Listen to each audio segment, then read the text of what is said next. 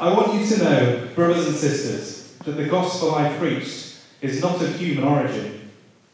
I did not receive it from any man, nor was I taught it. Rather, I received it by revelation from Jesus Christ.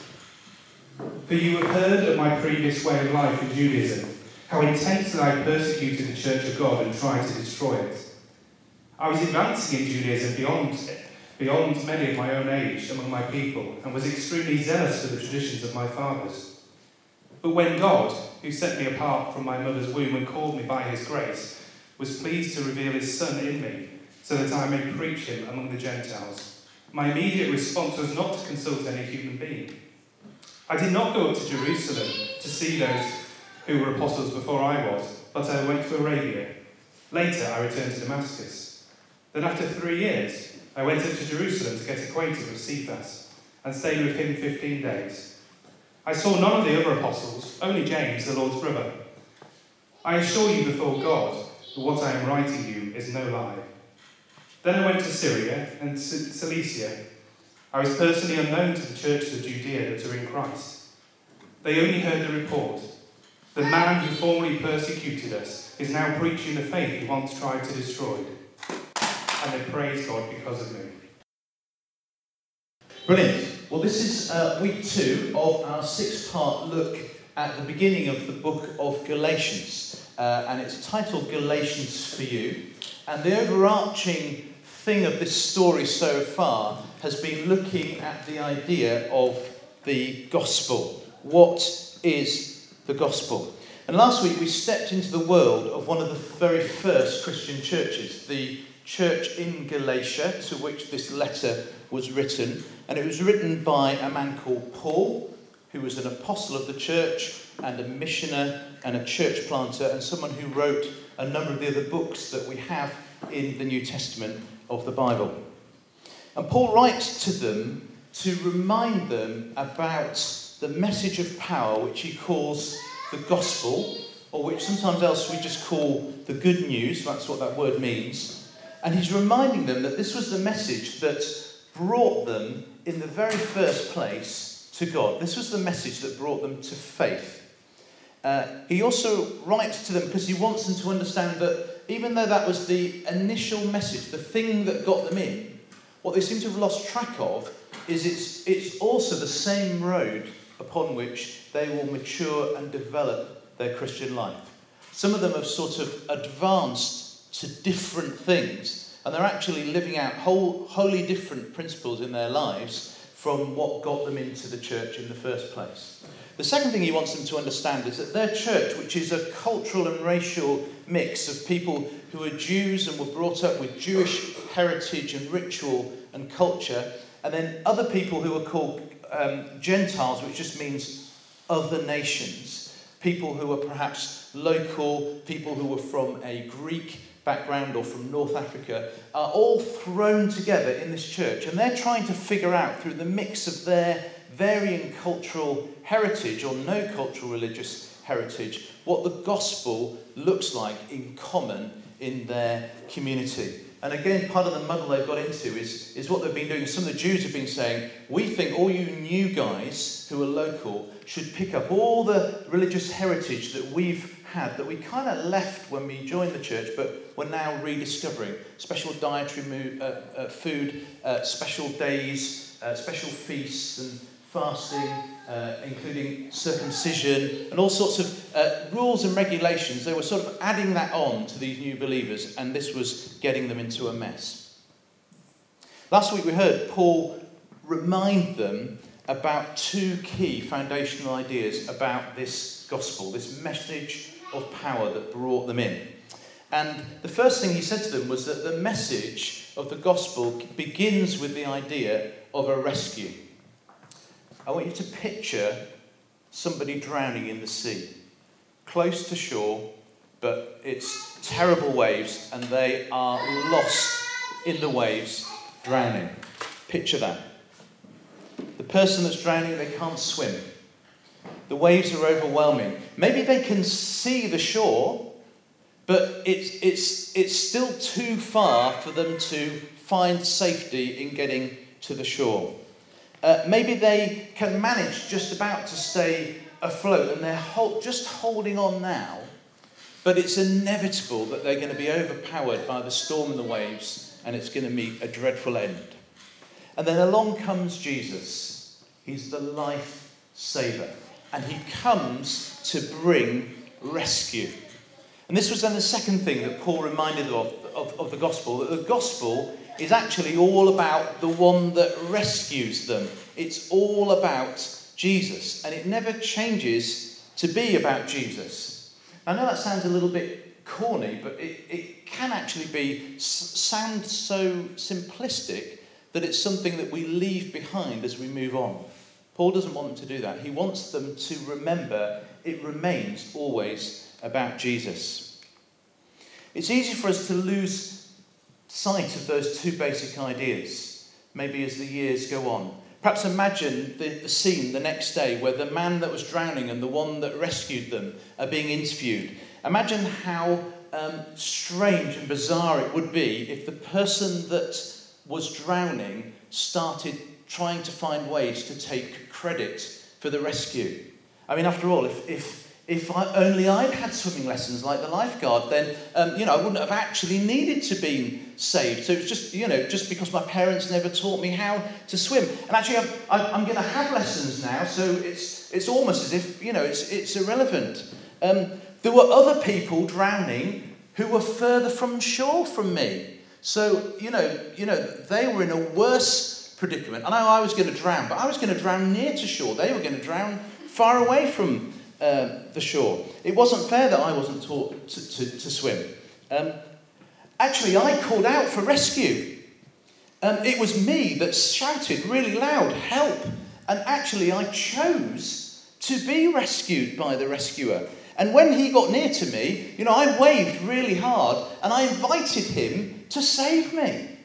And on the way back, I kicked a little bit. So, I sort of assisted in the joint saving of us both getting to shore. Now, I know that sounds ridiculous, but that's some of the backtracking, if you like, that this church, and I think often we find ourselves in the same predicament, had done over the foundations of the gospel. Well, as we look in the passage that Paul read to us, and do keep that open on page 811, Paul wants to develop some more of this reminder of the gospel. They need to go back to the message of power that brought them in the first place, that brought them to Jesus and united them in the church.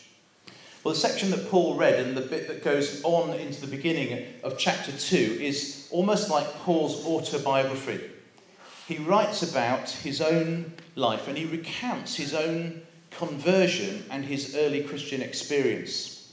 And this isn't a rare thing for Paul to do. He does it in most of his letters and in several occasions through the New Testament.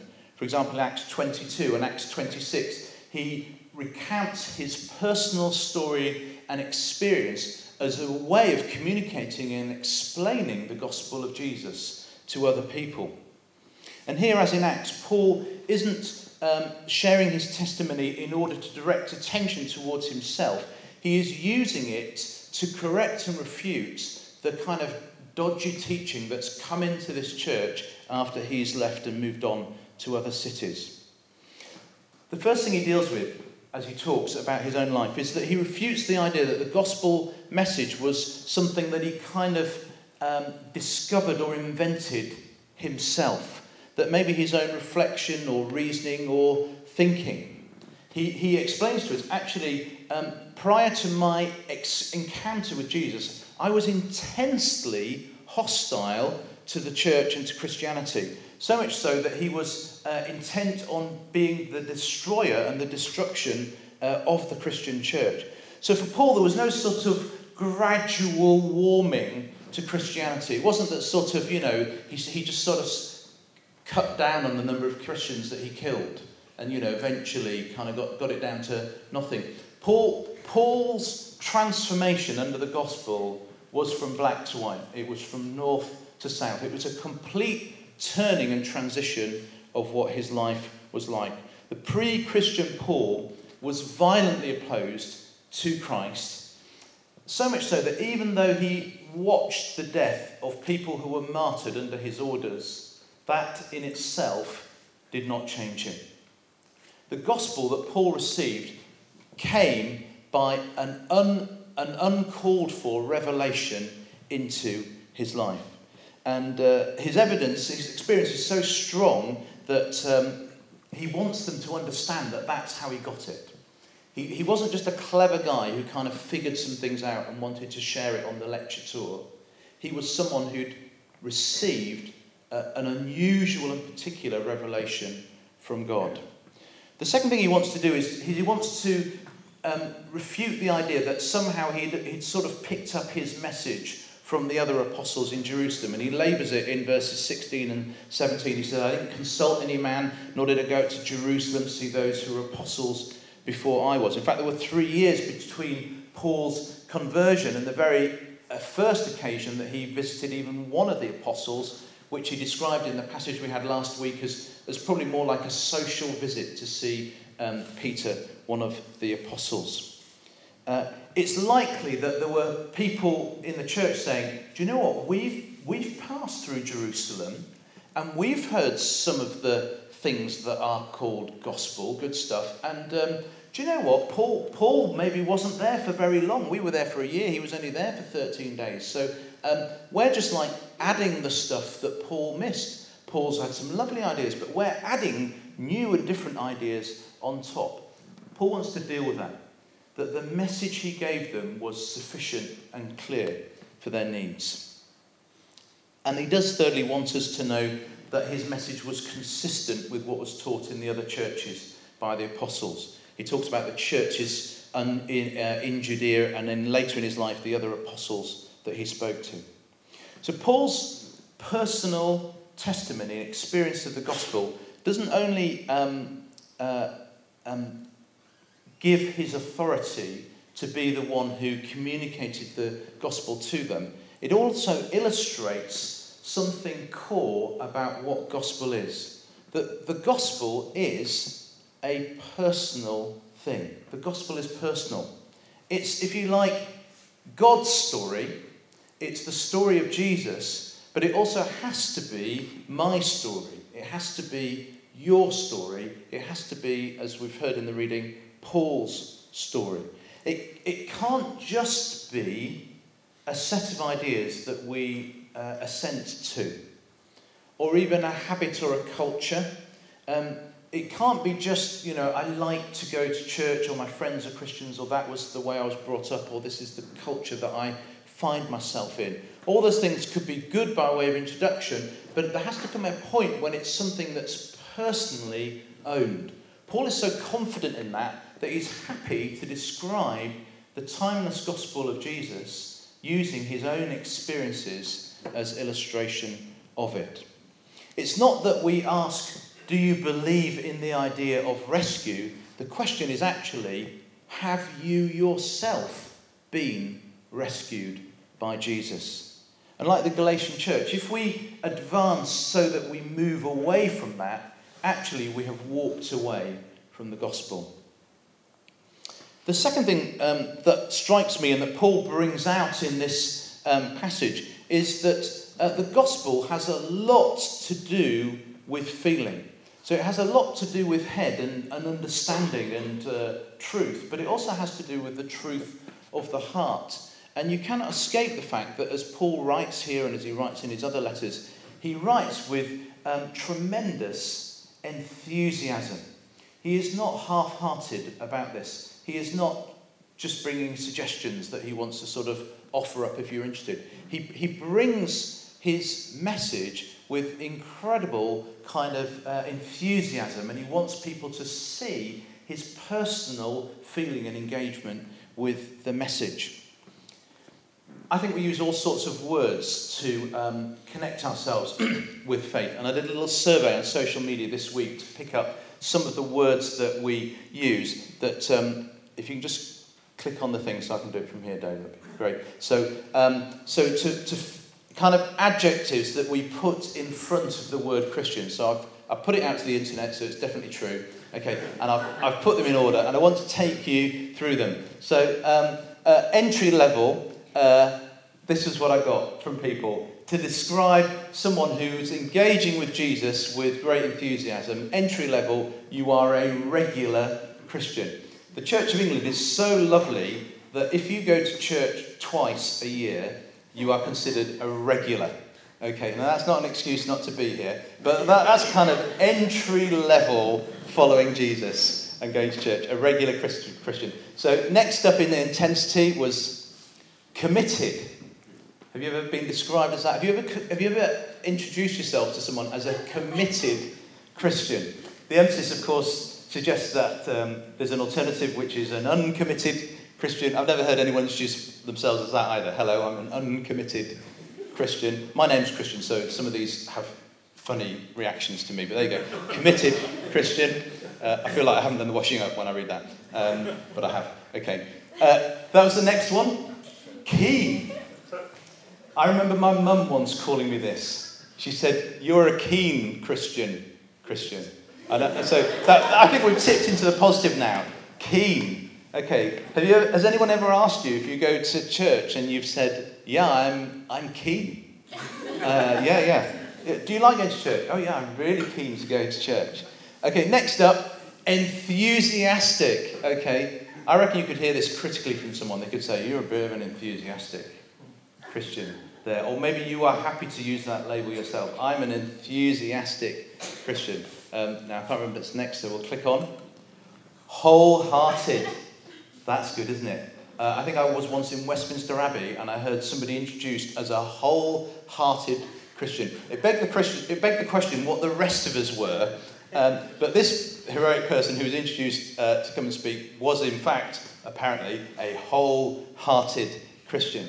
And then next we have passionate. This is one of the ones that I hear, it should be two S's. This is one of the ones that I hear most often said, particularly in kind of 20s and early 30s circles. People will say, "That person, she is a passionate Christian." That is great praise. That's almost like that's top of the list. Do you think that's top of the list?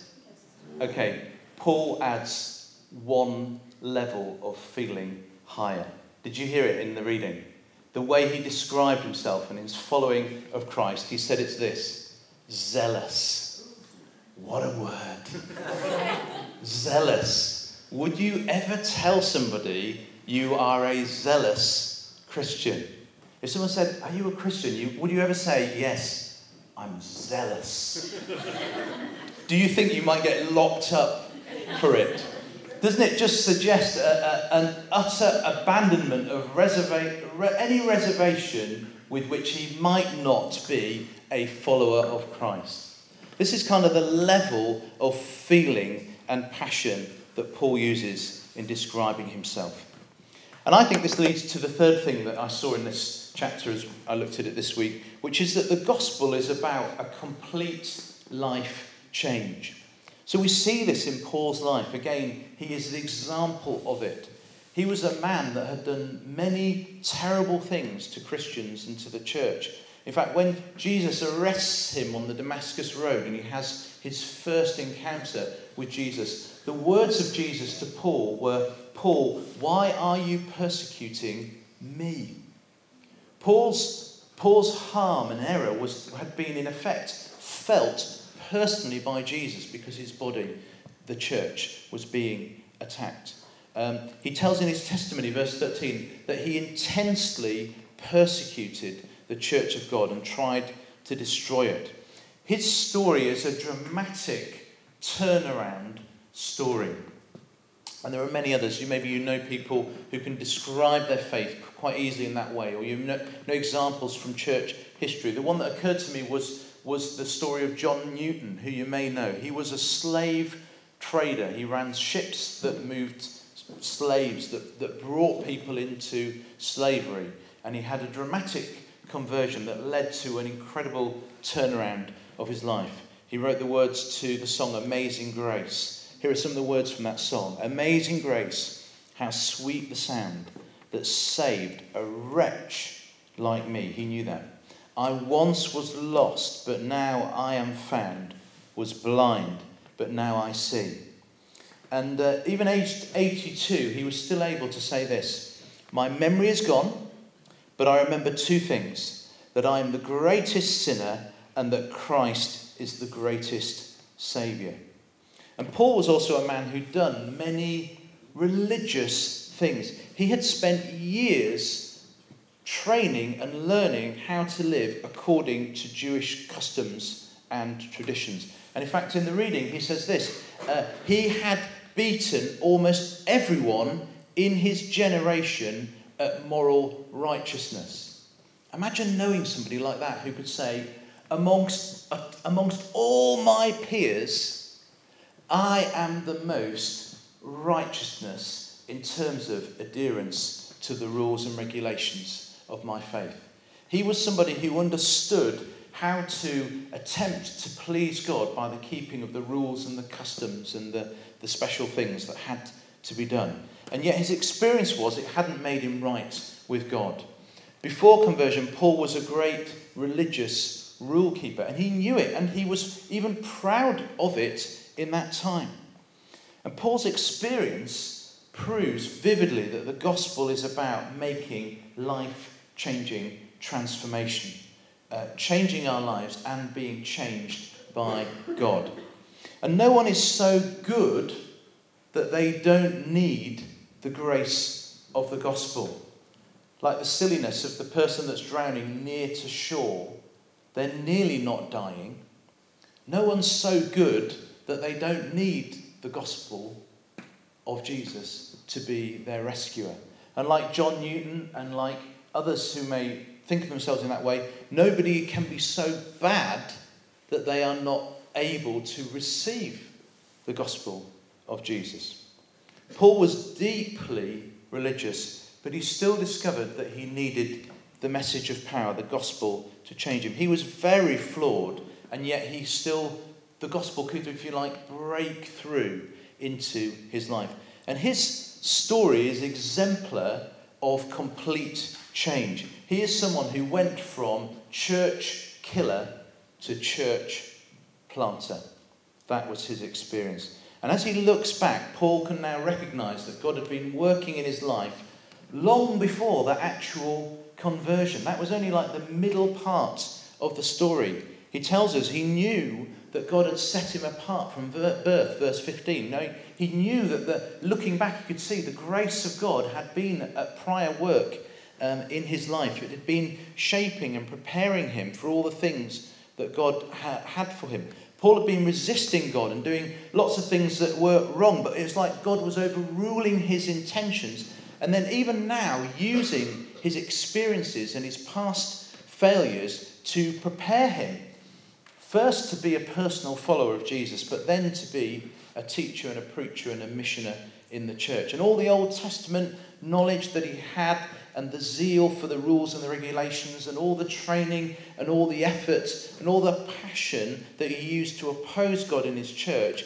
if you like, God took all of that and transformed it and turned it around 180 degrees so that all those things could now be used in the service of Christ and in the pursuit of building up the church. And so Paul stands iconic that the gospel calls us, like the Galatian church, to not only come to Christ in the first place, but also through the gospel to keep bringing our lives and every area of our lives to God. Well, we're going to pause and chat at your tables, and it's not written down, but I'm going to give you a question to think about and talk about, and you may want to take it away to think about it, or you may want to discuss some of it now at your table. So my question is to think about your life and the idea of this gospel that comes in, and maybe the idea of the Galatian church who needed reminding of it for different areas of our life. So what areas do you think the gospel has already come in to change your life? What areas do you think the gospel is now coming in, or maybe needs to come in, needs to see the light of the gospel into your life?